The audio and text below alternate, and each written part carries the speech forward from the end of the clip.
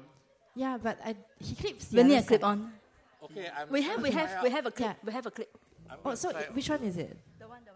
Collar. Yeah, which one? You take out first, not pastors one. That's Not one pastors general one, one. That's one okay, general okay. one. Yeah. No, the ear one pastor keeps. It's not working. Oh, okay, it's working.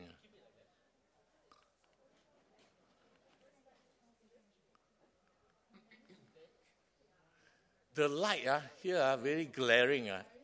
Oh, it's very good. Oh no, when you do the sermon, it will change. It will be off. Yeah, it will change. I can. That means I can still see the. But everything will on. During the worship, it will be dim. Then you can see. But during sermon, it's hard. But these three lights can be off or not? It will be Yeah, off. it will be off. It will be off. Then I can see. Yeah, but it's still very blur. I can see. Yeah. Okay, very good. It's very good. Or Yeah. Or Chen. Or Levenzer. Can press the sermon light. Just, you know The background. Just press sermon. This is sermon. Still got one. Still got one. Yeah, because otherwise you Because if not, you cannot see you. You'll be very. Oh, okay. Cannot like that. No worry. We have that. This is very good. Okay, yeah, that one. Yeah, very good. Because if not, you'll be shadow. But better than all lah.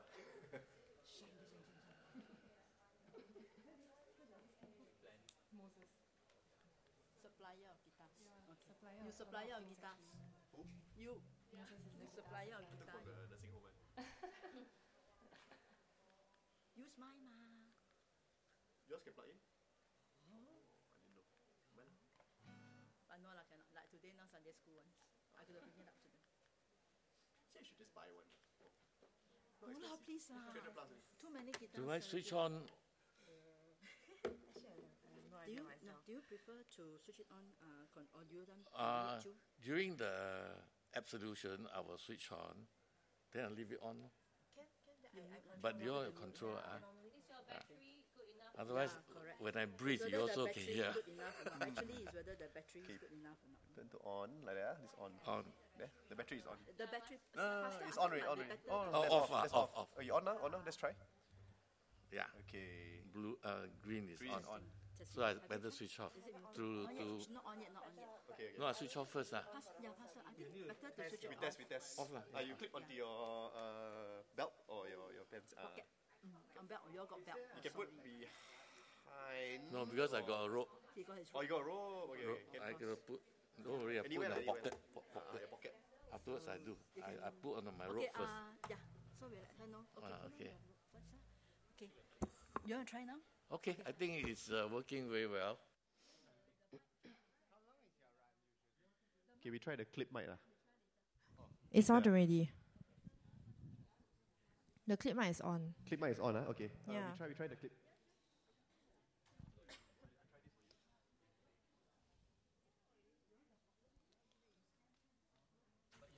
Test. Can ah? Some more. Like that. Oh. The Lord is my shepherd, I shall not want. He leads me to green, makes me lie down in green pastures. He leads me beside still waters and restores my soul. He leads me to the paths of righteousness for his name's sake.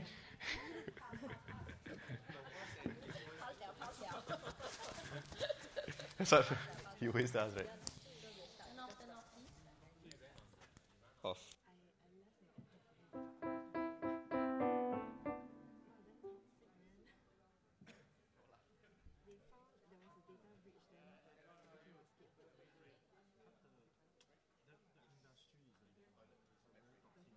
Okay, we don't want to do any more songs now. I'm okay.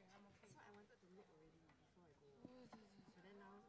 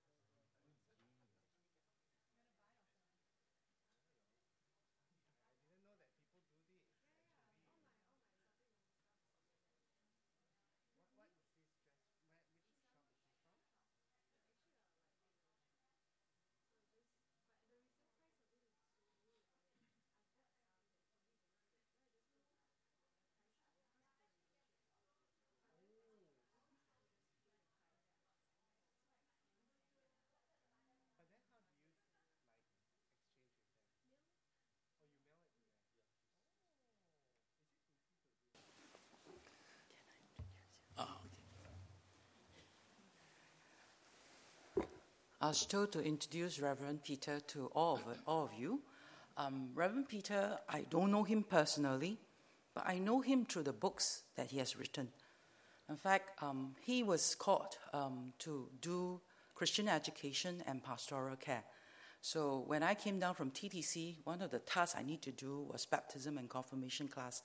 So it was his thick textbook that I actually used to teach our young people, our second generation, about the fundamentals of our faith. And it's very systematically wrote and with a passion. So even right now, sometimes when I talk to the young people, I say, refer to that book that you had, that we did baptism and confirmation. Reverend Peter also came to minister to our cell group, our care group leader in one of our meetings, training us in pastoral matters and leadership. And also he has made available several of his material to our care group, and I understand some of our care group are actually using them. So when I checked with him just now, Reverend Peter said, hey, mention my wife. So sitting right behind is Auntie Ross. Auntie Ross, where are you? Right. You shifted, Auntie Roslyn. Yeah. So Auntie Roslyn, in fact, Reverend Peter said to acknowledge her because the writer of all this devotion, most of the material was actually from her hand. So we see a husband and wife together in partnership. This morning, before he is preaching to us, I felt led to pray for him and his wife as a couple, because I think as a church we want to be thankful for them. Even though they are in retirement, they are ever ready to go to any church to give help, to give advice, to give pastoral care. So I think that was very generous for a retiree clergyman and wife. So can we stretch out our hand to the clergy, Reverend Peter, as well as Auntie Ross, those standing around her? Can you stretch hand? Let's pray a blessing over this couple who has faithfully served the Lord and is called to continue to serve his people to their very last breath. Come, let us pray. Father, we want to thank you. We want to thank you for calling Reverend Peter and his wife into ministry. And Lord, when you call, it is not a moment of rush, but you saw in him and his wife the capability, the devotion, and also their carefulness. And that week after week, month after month, year after year, they begin to script down all that you have taught them. And through this systematic teaching, we are able to bless younger generation, care group leaders, and many different leaders across the Diocese of Singapore. Thank you for their selfless giving, even to this point as they enter into retirement, knowing that, Lord, you still have a calling for them. We pray that, Lord, you continue to bless them with wisdom and word, as well as timely instruction, so that every generation will not stray away from your word, but will be given a relevant and fresh revelation of what your word has for our season, for our time, and our generation. Bless them in their health and help them in their daily coming in and going out. Watch over them and continue, Lord, to connect them with churches, with people, with leaders, with spouse, so that in their life, as they begin to speak more about you, many will be drawn. We as a church, Church of the Good Shepherd, has seen and has received many of such shepherds. We thank you for him and his generation, and ask that, Lord, you continue to guard them and watch over them. In your Son's most precious name we pray. Amen. Amen. Amen. Thank you, Pastor Agnes, for your kind introduction and prayer. I just want to acknowledge my wife. Actually, I cannot claim credit for her work. All the baptism materials and devotionals are written by her. And I know many people have been blessed. I also have been much blessed because I use that material also to prepare my sermons and teaching courses. So God has blessed us to be a blessing to others. Praise be to God. So a very good afternoon to all of you. How are you doing? Long time no see, yeah? The last time I was here was 2018, I think. Yeah, 2018 for a few months. Yeah. So it's so good to see you, to come back again. And I want to thank Pastor Jonathan for inviting me. It is really a privilege to share God's word with you, with his people, so to speak. Yeah. The Lord be with you. Yeah, I can. It's good to know that you are still Anglican. Huh? The other thing is that I notice good Anglican always like to sit behind. leaving empty pews and seats in front. These are the precious seats. You want to be usher, and as the gospel tells us to be asked to come in front. But I know it is a stark reminder for all of us to bring our friends to fill the pews. As I walk into this church, this is the first time we're here after the new building was completed. Yesterday I was at the 3rd floor, and this morning I'm here. I sense that God is doing something great, something new, in this church, through this community, obviously. And then as I look at the space, the brightness of the sanctuary, the sense of refreshing touch, of God's presence, I think God wants to do something great. But God has to do through all of us. This means that you have a lot of work to do. And I hope that the sermon, the message this morning, will contribute to doing the kind of work that all of us need to do, in order to give glory to God. Bring people to the kingdom of God. Amen. Recently I met a friend just to catch up, and he offered to come to my place to fetch me. And I was surprised when he arrived in a new BMW. And I just briefly remarked that he must be doing very well to drive such a luxurious car. And he replied that in his profession as a property agent, it is important for him to maintain an image of success in order to impress his clients. You see, in our world today, projecting an image of success can certainly bring several advantages. For example, social recognition and respect, career opportunities, financial gain, and influence. Yes? So humility is not a virtue most people would aspire to have. Now, self-promotion, on the other hand, is seen as important and essential if we want to influence others and be taken seriously. Yes? So, why be humble? Why the need to be? Why bother to be humble? Well, let's listen to some of the great men.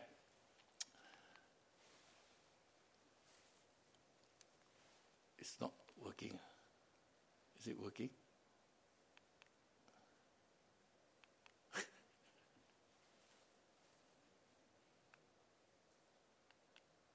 Okay, it's working.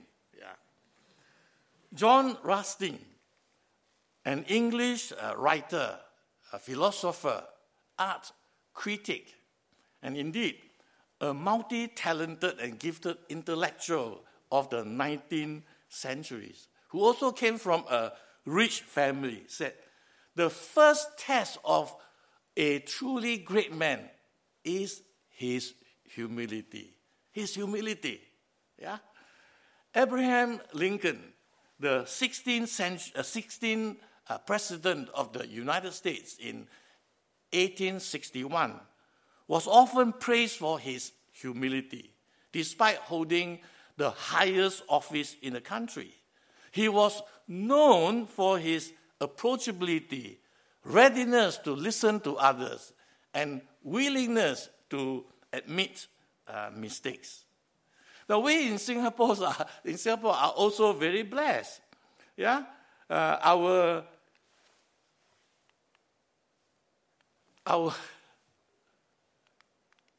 not working. Yeah, our newly elected President Tharman is also known for his humility. His financial expertise and capability are internationally recognized, but he never bragged about it. Those who know him and have worked with him describe him as unassuming, approachable, always coming alongside his constituents and ready to help them. Let us look at the Apostle Paul. In Philippians chapter 1, verse 27, Paul exhorted the church in Philippi to conduct themselves in a manner worthy of the gospel of Christ. And then immediately in the following chapter 2, verse 1 to 13, which was read for us a while ago, Paul challenged the Philippians to be like Christ. To be like Christ. In what way? In humility. We will look at it. Yeah? We are called to be like Christ, like Jesus.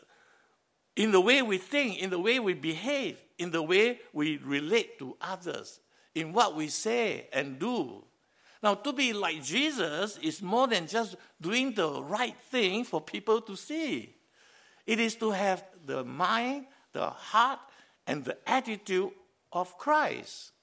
So, what does it mean for us to be humble like Christ in our daily interactions? What is humility and what is not in the first place? Well, humility is not self-depreciation, constantly putting ourselves down or denying our capabilities and achievements. No. It is also not false modesty, pretending to be humble with the aim to manipulate people. Charles Spurgeon, a prominent English preacher, pastor, and author in the 19th century, said, "True humility is not about diminishing oneself. It is about having an accurate understanding of ourselves as seen through God's eyes, without either an overinflated or a devalued sense of selves." So, what is true humility? Well, true humility is a conscious choice. It is a deliberate effort to put God and others before self. A humble person is not self-focused. He does not brag about his abilities. A humble person is not concerned about how he should be treated because of his status. Instead, he is concerned with the interests of others, the feelings and well-beings of others. A humble person avoids comparing himself with others. He keeps an open mind and listens carefully to the differing views of other people. And a humble person will admit when he or she is wrong. Yes? And I like what C.S. Lewis said about humility. He said, humility is not thinking less of yourself. It is thinking of yourself less. Let me repeat. Humility is not thinking less of yourself. It's thinking of yourself less. So what does it mean for you and me to be like Christ in humility?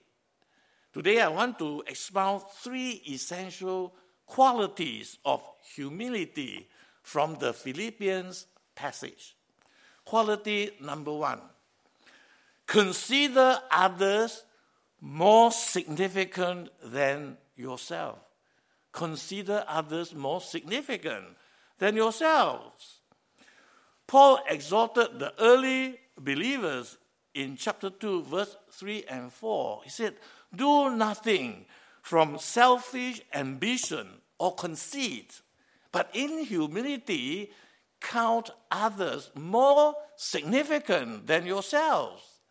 And let each one of you look not only to his own interests, but also the interests of others." So first, to be humble is to consider others more significant than ourselves. Or in the NIV translation, to consider others better than ourselves. Now, what holds us back from being humble? What stops you from being humble? Yes? Well, Paul said selfish ambition and vain conceit.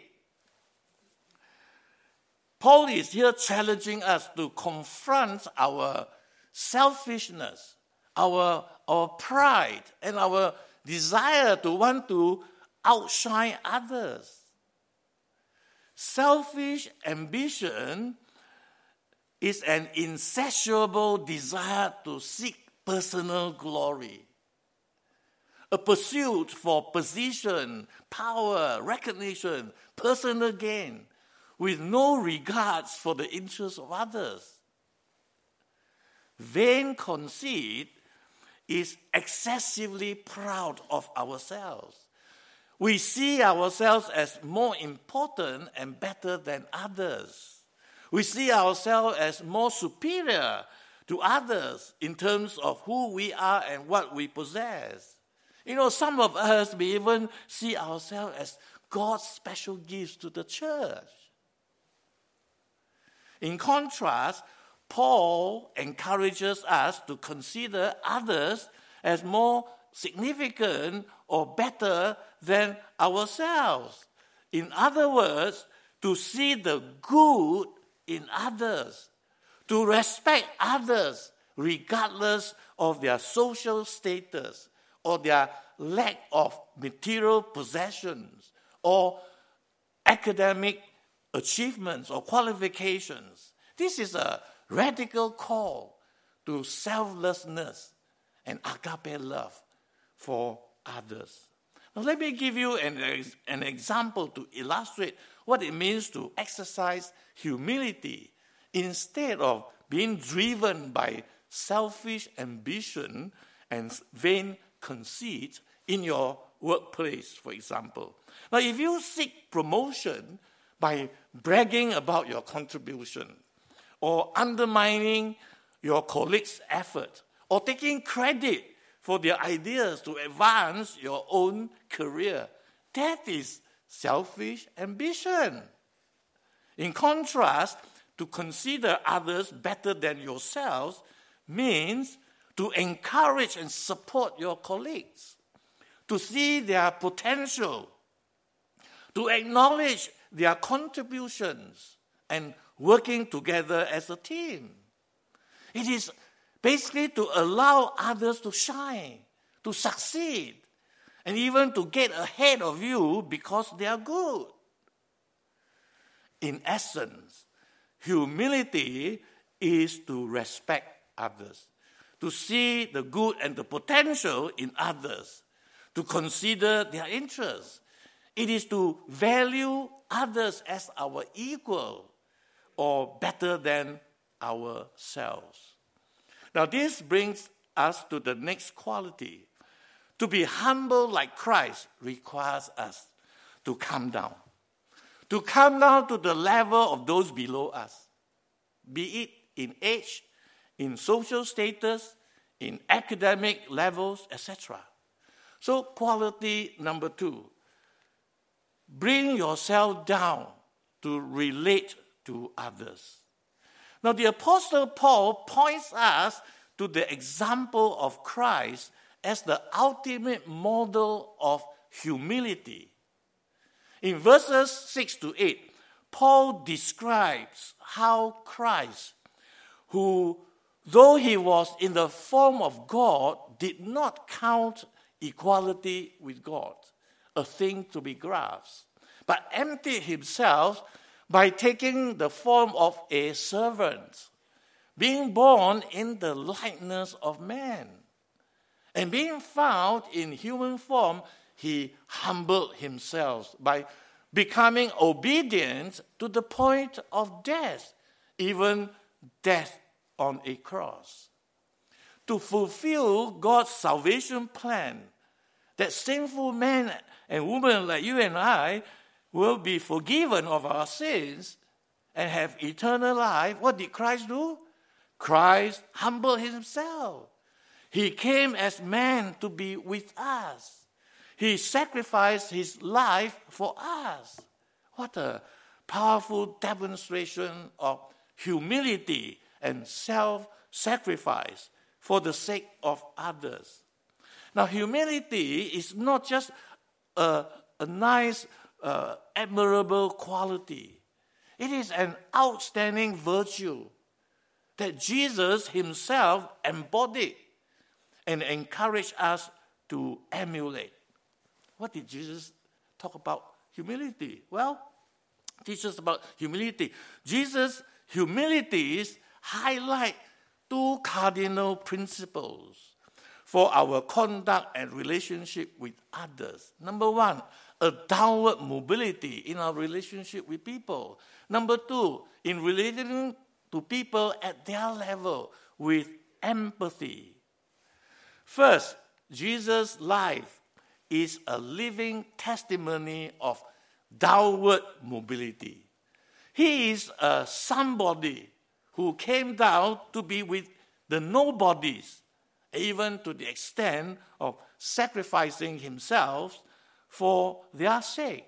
Now just imagine, Jesus, the Son of God, willingly descended to our level, reaching out to us who are unworthy and undeserving of his love. Now when Jesus was on earth, he did not confine himself to the company of the esteemed or the elite. He embraced all people, the sick, the poor, the marginalized, the social outcasts. Indeed, he is known as the friend of sinners. So, my dear friends, we are called to follow this example, to humble ourselves and to treat everyone, regardless of his or her status and accomplishment, with love and respect. Secondly, Jesus relates to people at their level with empathy. For example, in the story of the Samaritan woman in John chapter 4, Jesus engaged in a conversation with a Samaritan woman at the well, even though Samaritans were despised by Jews. Now, Jesus, breaking cultural and social barriers, treated the Samaritan woman with respect and compassion. And by this act of humility, not only the woman, but the whole village came to faith in God. Now, another example. All of us know the story of Zacchaeus, the tax collector, in Luke chapter 19. Now, fellow Jews would not associate with someone like Zacchaeus, who was deemed as corrupt and dishonest, a thief and a traitor, working for the Roman officials. But when Jesus passed by Zacchaeus, he called Zacchaeus by name and said to him that he would like to sit down to have a meal with him in his house. Again, just imagine Jesus, the man of God, who were highly regarded by the multitude, wanted to have a meal with a dishonest and corrupt social reject. That is amazing, is it not? And we know the results of Jesus' act of kindness and humility. Zacchaeus was deeply touched, and he repented of his wrongdoing and made restitution to those whom he had cheated. So, my friends, likewise, for us to be effective witnesses, we need to build trusting relationship. We need to understand the experience. We need to understand the experience, the struggles, the aspiration of those we are reaching out to. We need to help and empower them to make godly and positive life choices and decisions. Now, to do that, we must have a heart of humility and compassion, like our Lord Jesus. Here, I want to encourage you to intentionally give time and attention to those who are deemed below you. Those who are poor, disabled, handicapped, sick, those who are struggling with life issues. Spend time with them. Sit down to share a meal, a cup of coffee with them. Listen to what they say. Value their perspective. And don't be too quick to judge or give solutions. Treat them as equal, worthy of respect and dignity. Now, there is one group of people I'm particularly concerned about, the young people. The youth, the young adults. They are the future of the church in the kingdom of God. We need to invest time and make special effort to minister to them, especially those who are at risk, struggling with mental health issues. Now meet them where they are. Listen to them. Walk with them in their struggles or pain. And mentor them in their life's journey. Nurture them. Help them to discover and develop their potential, talents, and giftedness. Would you do that?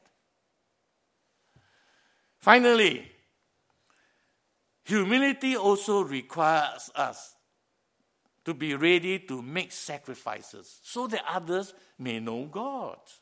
So quality number 3, give of yourself sacrificially to serve God's purpose.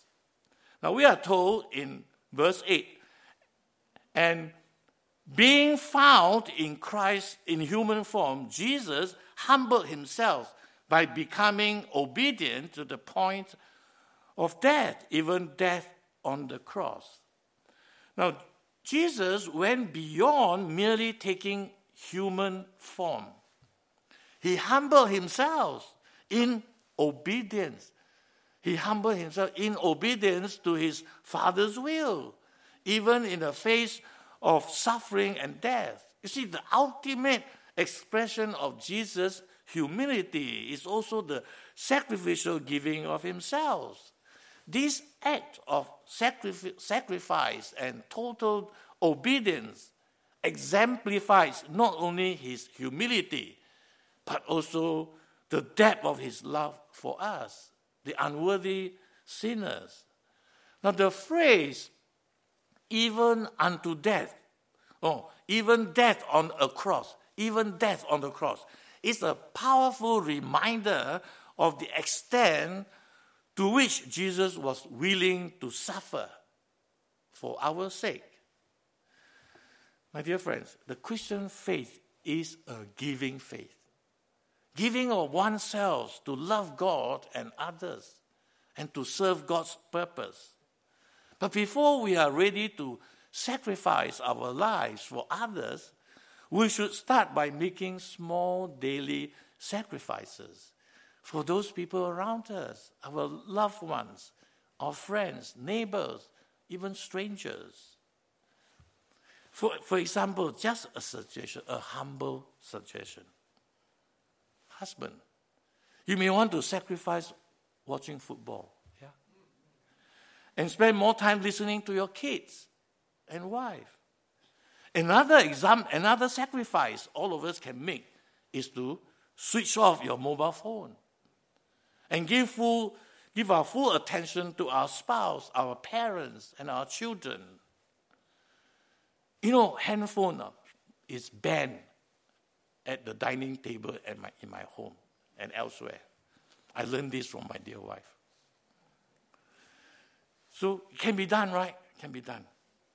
Now, when you see your friend or colleague struggling with work or life issues, do you offer yourself to help him solve his problem?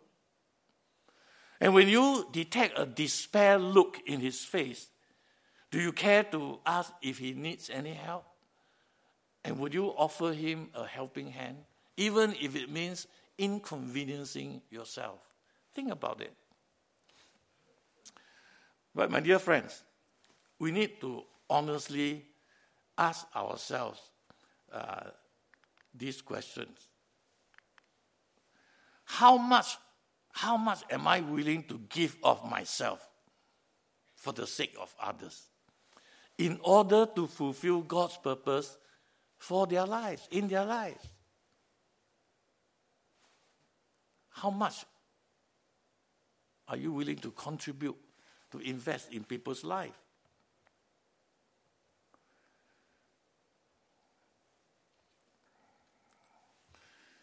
Let me summarize and conclude.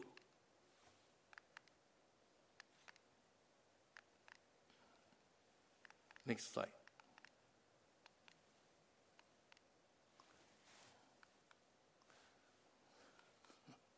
As followers of Christ, we are called to imitate his humility, his obedience, and his love and self-giving sacrifice. So just as Jesus humbled himself and sacrificed himself to do his Father's will, we too must humble ourselves and be ready to put aside our own desire, our own interests, in order to do God's will. And to follow the example of Christ in humility, we need to embrace 3 critical qualities. First, be gracious and magnanimous.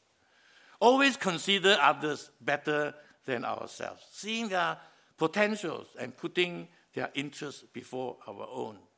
And second, bring ourselves down to the level of the least and the last, to those whom we see below us. Enter their world and relate to them with love and compassion. And third, be ready to make sacrifices, willing to give of ourselves, our time, energy, attention, and money, and even our life to serve God's purpose. Now remember this, we are called to reflect Christ-like humility, not just humility, Christ-like humility, and to conduct ourselves in a manner worthy of the gospel of Christ. Of course, it is not easy. We need the help of the Holy Spirit to transform our heart, our mind, and our actions. Now, Paul ends his exhortation with a challenge for us in verse 12, to work out our salvation with fear and trembling. He is here not saying that we need to work for our salvation or to earn our salvation through doing good works. No. He is urging us to live out our salvation, to live out a life that is saved by God and be transformed by the Holy Spirit out of reverence and awe towards God.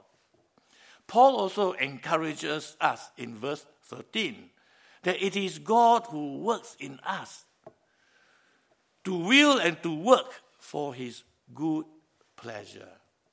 So, my dear friends, we are promised, we are assured of God's grace and power in our everyday life.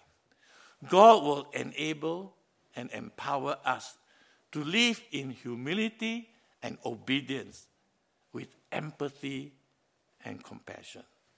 So may the example of Christ's humility inspire each one of us to live a life that glorifies our Lord and reflect the gospel we hold dear. Amen.